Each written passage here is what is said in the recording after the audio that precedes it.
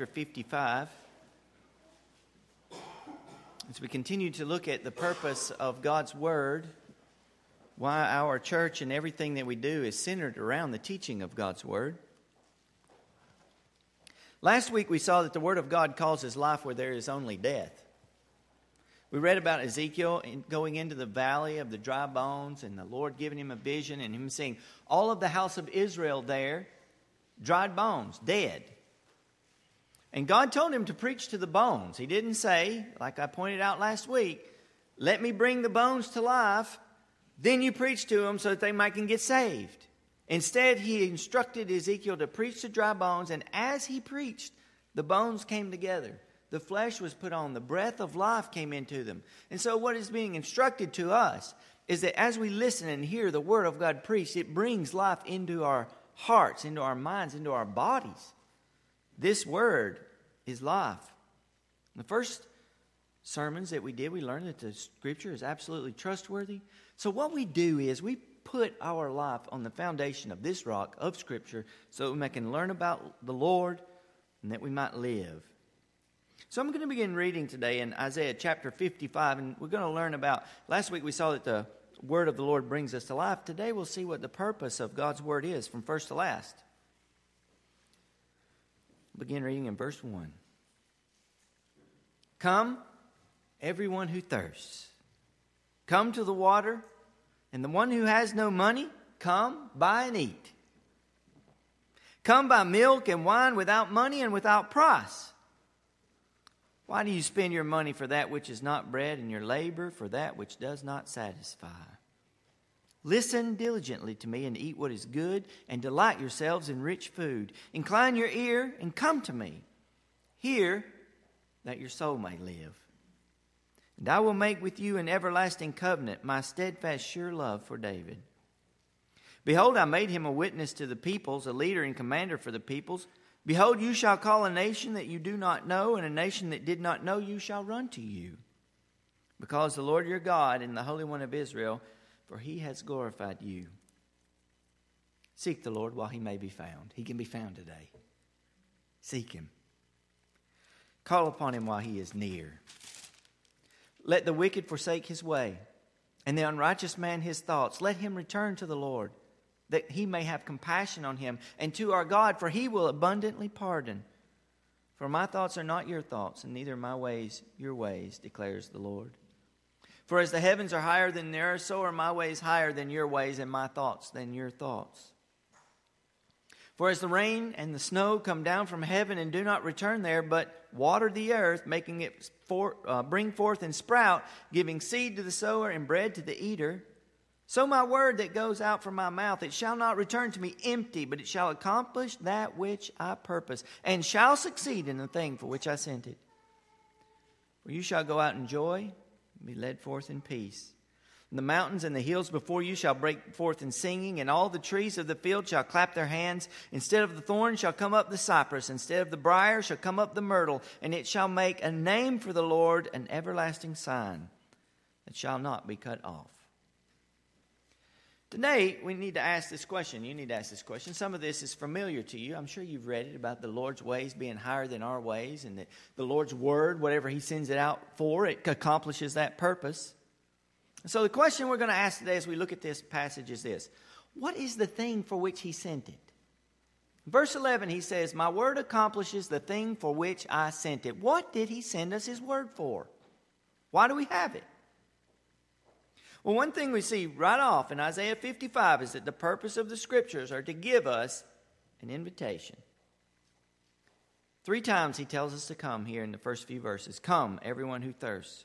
Come to the waters, and he who has no money. Come. Sorry, I miscounted. There's 4. Come, buy and eat. Come, buy wine and milk without money and without price. This banquet that the Lord is having and inviting us to is absolutely free. You don't have to bring anything. Just come on, as you are. He's going to feed us. He's going to take care of us.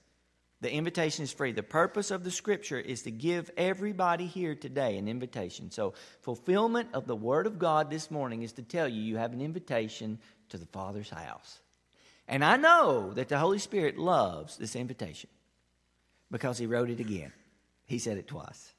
Revelation 22:17. If you go to the end of Revelation, don't get scared because it's Revelation. This is easy. This is the easy part of Revelation. Right at the end, the Lord writes this: Come, and let the one who is thirsty come. Come and buy and eat. Come buy and milk and wine without price. He who desires to take the water of life, let him have it without price. Same invitation he gives in Isaiah from first to last, from the prophets to the end of the Word of God. The Holy Spirit is saying to you, come. Don't bring anything. Just come. It's a gracious invitation. As we get through this passage, we'll see how gracious this invitation is. This is what God means when he says, my ways are higher than your ways, by the way. We're going to see in a minute. He is inviting every last person, no matter how bad, no matter what they've done, they can come without price and they can participate in the Lord's banquet. 4 times the Almighty gives us that invitation. Jesus talks about it in his parable. He talks about it in one of his parables. He says, a man once gave a great banquet and invited many. Jesus told these parables based on lots of things he knew from the Old Testament. He says, a man once gave a great banquet and invited many. And at the time for the banquet, he sent his servant to say to those who had been invited, come, for everything is now ready. Big feast, given by the king, everybody's invited. But they all began to make excuses. Oh, don't do that this morning. The first said to him, I've bought a field and I must go out and see to it. Please have me excused. Another said, I've bought 5 yoke of oxen and I go to examine them. Please have me excused. And another said, I've married a wife and therefore I cannot come. So the servant came and reported these things to his master. And the master of the house became angry and said to his servant, go out quickly to the streets and lanes of the city and bring in the poor and crippled and blind and lame. And the servant said, Sir, what you have commanded has been done, and there is still room. And the master said to the servant, go out to the highways and hedges, compel people to come in, that my house might be filled. For I tell you, none of those men who are invited shall taste my banquet. Everyone is invited. The Lord is eager to have his house filled. He is eager for us to enjoy the bounty of his table. No excuse will do. No thing in this world should keep us from coming to the banquet of the Lord. And we all have these same excuses. You say, these sound like silly excuses. Well, why aren't people at church on Sunday morning? Go ask them what their excuse is and see if it sounds as silly as the ones these people gave. Come to the Lord's banquet and feast that you might be made full. And the gracious invitation extends through verses 6 through 9 of Isaiah 55. He says, seek the Lord while he may be found. Call upon him while he is near. Let the wicked forsake his way and let the unrighteous his thought. Let him return to the Lord that he may have compassion on him and to our God, for he will abundantly pardon. For my thoughts are not your thoughts, neither my ways your ways, declares the Lord. This is not just a banquet for eating. This is a banquet for mercy and forgiveness. This is a banquet where God will pardon abundantly. So the invitation the Lord has given to us is, it is for eat and drink. It is. In the kingdom of heaven which is to come, we will sit and literally eat and drink at the Lord's table. We will fellowship with our family in heaven, and we will eat and we will drink. We'll have a big toast to Jesus. It's going to be the best party that's ever been. We will eat and we will drink, but not only that, we will come as the fellowship of the redeemed, those whose sins have been forever forgiven, if only we will come. What do you think it means for his thoughts to not be our thoughts? Well, just rejoice. I hope while I was preaching that you were getting all excited in your heart about the gospel. And you're like, yes, I'm going to come. I'm going to eat for free. I'm going to sit at Jesus' table. I'm going to talk to all these saints. I'm going to see Abraham and Isaac and Jacob. And I'm going to see Jesus. And it's going to be amazing. And what kind of food it's going to prepare. And all the people thought, of all the Baptist potlucks, thought, I'm not even going to have to cook it. I'm just going to come to this big potluck. It's going to be great. And you're happy. Why does the Lord say my thoughts are not your thoughts? Because you wouldn't invite the people God invited. A what? Let's back up a second. This invitation's open to everybody. Let me ask you this. You ever been wronged by somebody personally? Slighted? Has anybody ever owed you money and didn't pay it back? Has anybody ever betrayed you and broke your heart? Has anybody ever done anything wicked and wretched to you? Maybe a father, a mother, an ex-spouse. Oh, Lord. Those are the people God invites to his banquet. Not because they've wronged you. We've all wronged him that way. We've all broken his heart. We've all rebelled against him. We come as sinners all.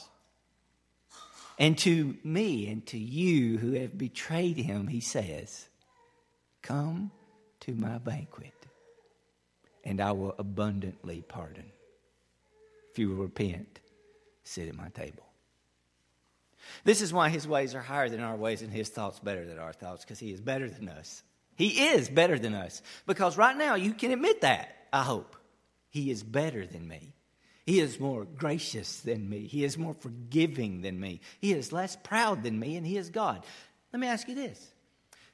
What if you had the power of God against those who have wronged you? Would your table be full of those who spurned you? Or would they be smoked to oblivion in hell without a chance? His thoughts are not our thoughts. See, that's why God says this. And if you read it, see what happens to us. We get so caught up in the gospel and we're saved and we're happy and we read it and we think, this is good, this is great.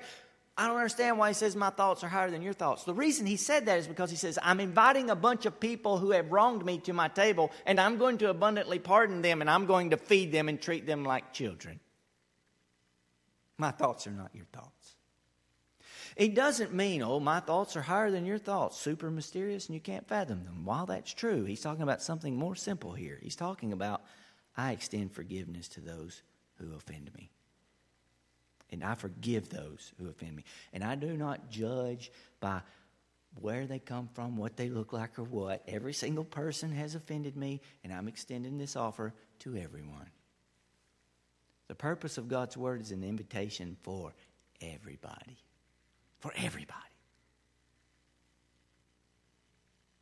Is the impulse of your heart the hope of restoration and forgiveness, or vengeance? Because if the Lord wanted vengeance, which he will get, but if he wanted it, he would already have it.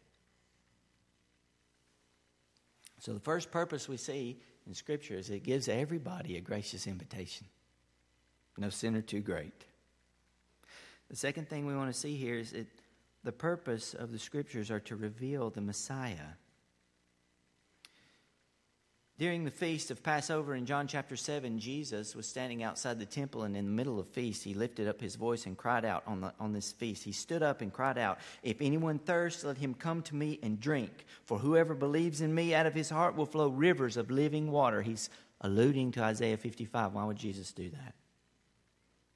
Look at verses 3 through 5 of Isaiah 55. English is bad with the word you. It's bad in other ways too. You're lucky most of you here were born speaking this language, because it is a mess. And the word you has been fixed in Southern because we have a plural you, and it's called y'all, and everyone should adopt it. It would certainly help in our Bible translations, because right here you may not notice something.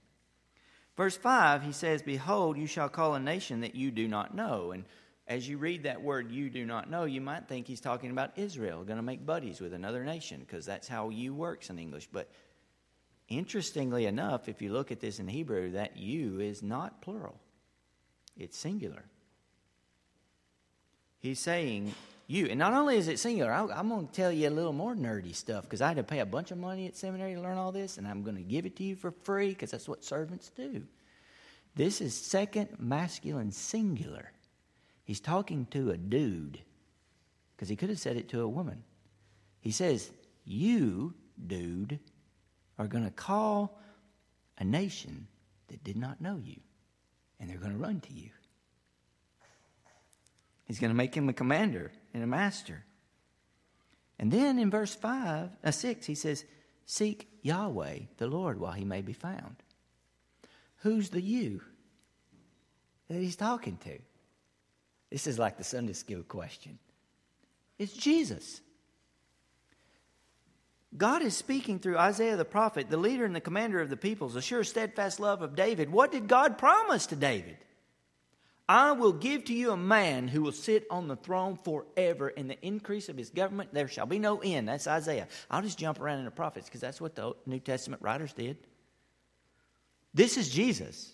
He's saying, I am going to send to you to do all of these things, to get this banquet ready. I am sending to you the sure and steadfast promise of David. And then he turns to talk to the sure steadfast promise of David, the descendant of David, Jesus Christ. We just celebrated this on Christmas. And he says, you're going to call for a nation that did not know you. And look, in the Jewish world, there's two nations. There's Jews and not Jews. And so, generally speaking, when he says you're going to call to a nation that he did not know, if you're not Jewish, he's talking to you. Jesus is going to go save people who are not Jewish too. And he's going to give them the invitation. Whoa, God's ways are higher than our ways. The Jewish people are in this. He's not only inviting sinners, he's calling the Gentiles. He's inviting everybody, like literally everybody is invited to this feast. So the purpose of the Scripture is to reveal the invitation, but it's to reveal it comes through the Messiah. It's a reference to Jesus the Messiah. When he says, seek the Lord while he may be found, call upon him while he is near. Hey, he's near now. He's here today. The invitation is for you, Gentile, this morning. That the great Jewish Messiah, Jesus, King of Israel, is extending an invitation to us to join his people forever. To sit at his table, and Abraham will call you son. Sarah will call you daughter. They'll own you as their children. There will be no distinction between Jew or Greek or slave or free, male or female. It won't make any difference. Come through Jesus, the Messiah. The purpose of this Scripture is to reveal to us the Messiah. And God ain't selling salvation. It is not for sale. Salvation is not for sale. It's for free. You cannot earn it. You cannot buy it. Nothing you can do can ingratiate you to God. Nothing. You must come on his terms and you must come free. So come now, because there's a feast here. I'm enjoying it right now. A banquet where the King of Kings and Lord of Lords will pardon every guest of all their sins, make them sons and daughters. And like the prodigal son, he got prodigal daughters too, just so you know. He'll put the robe on you. He'll put his ring on you, and he'll kill the fatted calf for you, and he looks for you to come home every day. He is good. And that's the gospel for everybody. So now we come to the big question that I started this sermon with. What is the thing for which God sent his word? What is the purpose of God's word? It's for an invitation. It's for salvation, but it's for your joy. He wrote this to give you joy. Verse 11 says, but it shall accomplish that for which I purpose. It shall succeed in the thing for which I sent it. For you shall go out in joy. The purpose of the Scriptures is to bring joy. You shall go out in joy and be led forth in peace. The Scripture is a gift for our joy and for our peace. He says in the prophet Malachi chapter 4, I love this. But for you who fear my name, I hope that's you. But for you who fear my name, the Son of Righteousness shall rise with healing in his wings. You shall go forth again and skip about like calves from the stall. You shall tread down the wicked, for they will be ashes under the soles of your feet. Skip about like calves, loose from the stall. Oh, don't you all know what that means? We're not quite the farmers that they used to be, so I'll tell you what he's talking about here. During the wintertime, you have to put these calves up in the stall, or after a calf is born, you leave it in the stall there to make sure the mom accepts it, make sure it's feeding good, make sure it gets its feet under it, so if it needs to run from predators, it can. And so the first time you let a calf out of a stall from the wintertime, you don't believe me, everything can be verified today by Google. Go Google spring calf coming out of a stall. And what you will see is the funniest thing you've ever seen. Those calves jump out and they discover America. They're jumping around in circles, kicking like a bull in a rodeo, just jumping all over. Like, look, there's something outside the stall. It's a big old world out here. I'm so excited. And it's funny because in a big farm, they let out a bunch at once, and there's these calves are jumping around everywhere and frolicking. And the Lord God said, on that day, you think this world's big and awesome and good, and He's going to open the door to heaven. You're going to walk through. You'll be jumping around like a skipping calf. It's going to be crazy. We're all going to act like fools, for Christ's sake. We're going to look like David dancing before the ark of God. And for maybe some of you, the first time, you won't even care what the person next to you thinks about it. We all got our problems. In that day, you won't have them so much. You're going to be so glad to be in the Lord's house. And the wicked will be like ashes under the sole of our feet. Paul said this in Romans. The God of peace will soon crush Satan underneath your feet. Praise God. The Lord is good and gracious and kind. He's not just saving us to be sad. He's saving us so we'll have joy. Every time we remember our sins and our trespass against Him, it does make us sad. But the sadder you get, the greater your joy can be, because you know, all my trespasses have been abundantly pardoned. All of them. They are cast as far as the east is from the west. They're into the sea of forgetfulness. That's great to know that there's a sea of forgetfulness. Our God knows everything, but He does forget something. He forgets that you sinned. Forget about it. It's gone. That's the purpose of this scripture, is to bring us that kind of joy. To remind us that we have an invitation to give to the world, to come to this banquet. There's no reserve on that. It's everybody come. The purpose of the scripture is to reveal that this invitation comes through the Messiah, that we are the nations that He has called, that He's looked to sit at Abraham's table. And the purpose of this scripture is to bring you joy, and joy overflowing. Remember, Jesus said, whoever comes to me, out of him will flow rivers of living water. You won't be able to contain your joy. Your cup will runneth over. And as you go around, it'll be splashing on other people. They'll say, where is this joy and happiness this person has coming from? It's because of Christ and the great feast that has been prepared for us. We have peace with God through our Lord Jesus Christ. We have joy in the gospel through our Lord Jesus Christ. And the purpose of the scripture and why we must never abandon it is because these are the things which it teaches. This is why Jesus said, as I read earlier, you search the scriptures because you believe that in them you have eternal life. And it is they that bear witness about me. If you're reading the scripture and you're not finding Jesus in them, you're wasting, you're not reading it right. This entire book is a joyful acknowledgement that the Son of God is coming to save us. And everyone who loves Him and repents of their sin will be saved by Him forever and ever and be in His family. So today, here's the invitation. You can be saved and accept this invitation, by the way. Come to the banquet. Feast on Christ every day. And have the joy of His fellowship. And walk with Him in the Spirit. And you'll have joy all the days of your life. Your whole life will be like a skipping calf out of the stall. And people will see. And other people will be attracted. Be like a city on a hill whose light cannot be hidden. We don't put our lights under the bushel basket. We let everybody see it, right? Get happy in Jesus. That's what we're called to. Work for the joy that we have in Christ. Let's go to the Lord in prayer.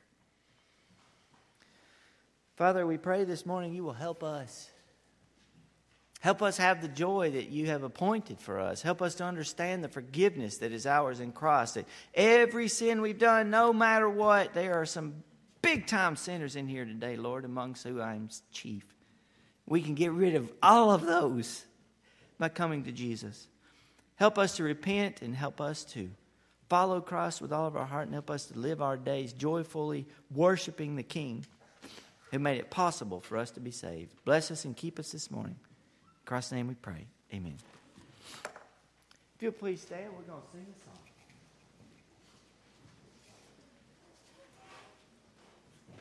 If you do not know Jesus this morning, here's an invitation. Repent of your sin and go to Christ who died. Call out His name, call upon the name of the Lord, and you will be saved. Follow Jesus, He will save you. He will take you in, He will feed you and clothe you and take care of you. If you don't have a church home, or you have a church home, if you're interested in joining this one, I'd love to speak with you about what that takes. As we sing, this is our opportunity to think about what we've heard from God's Word.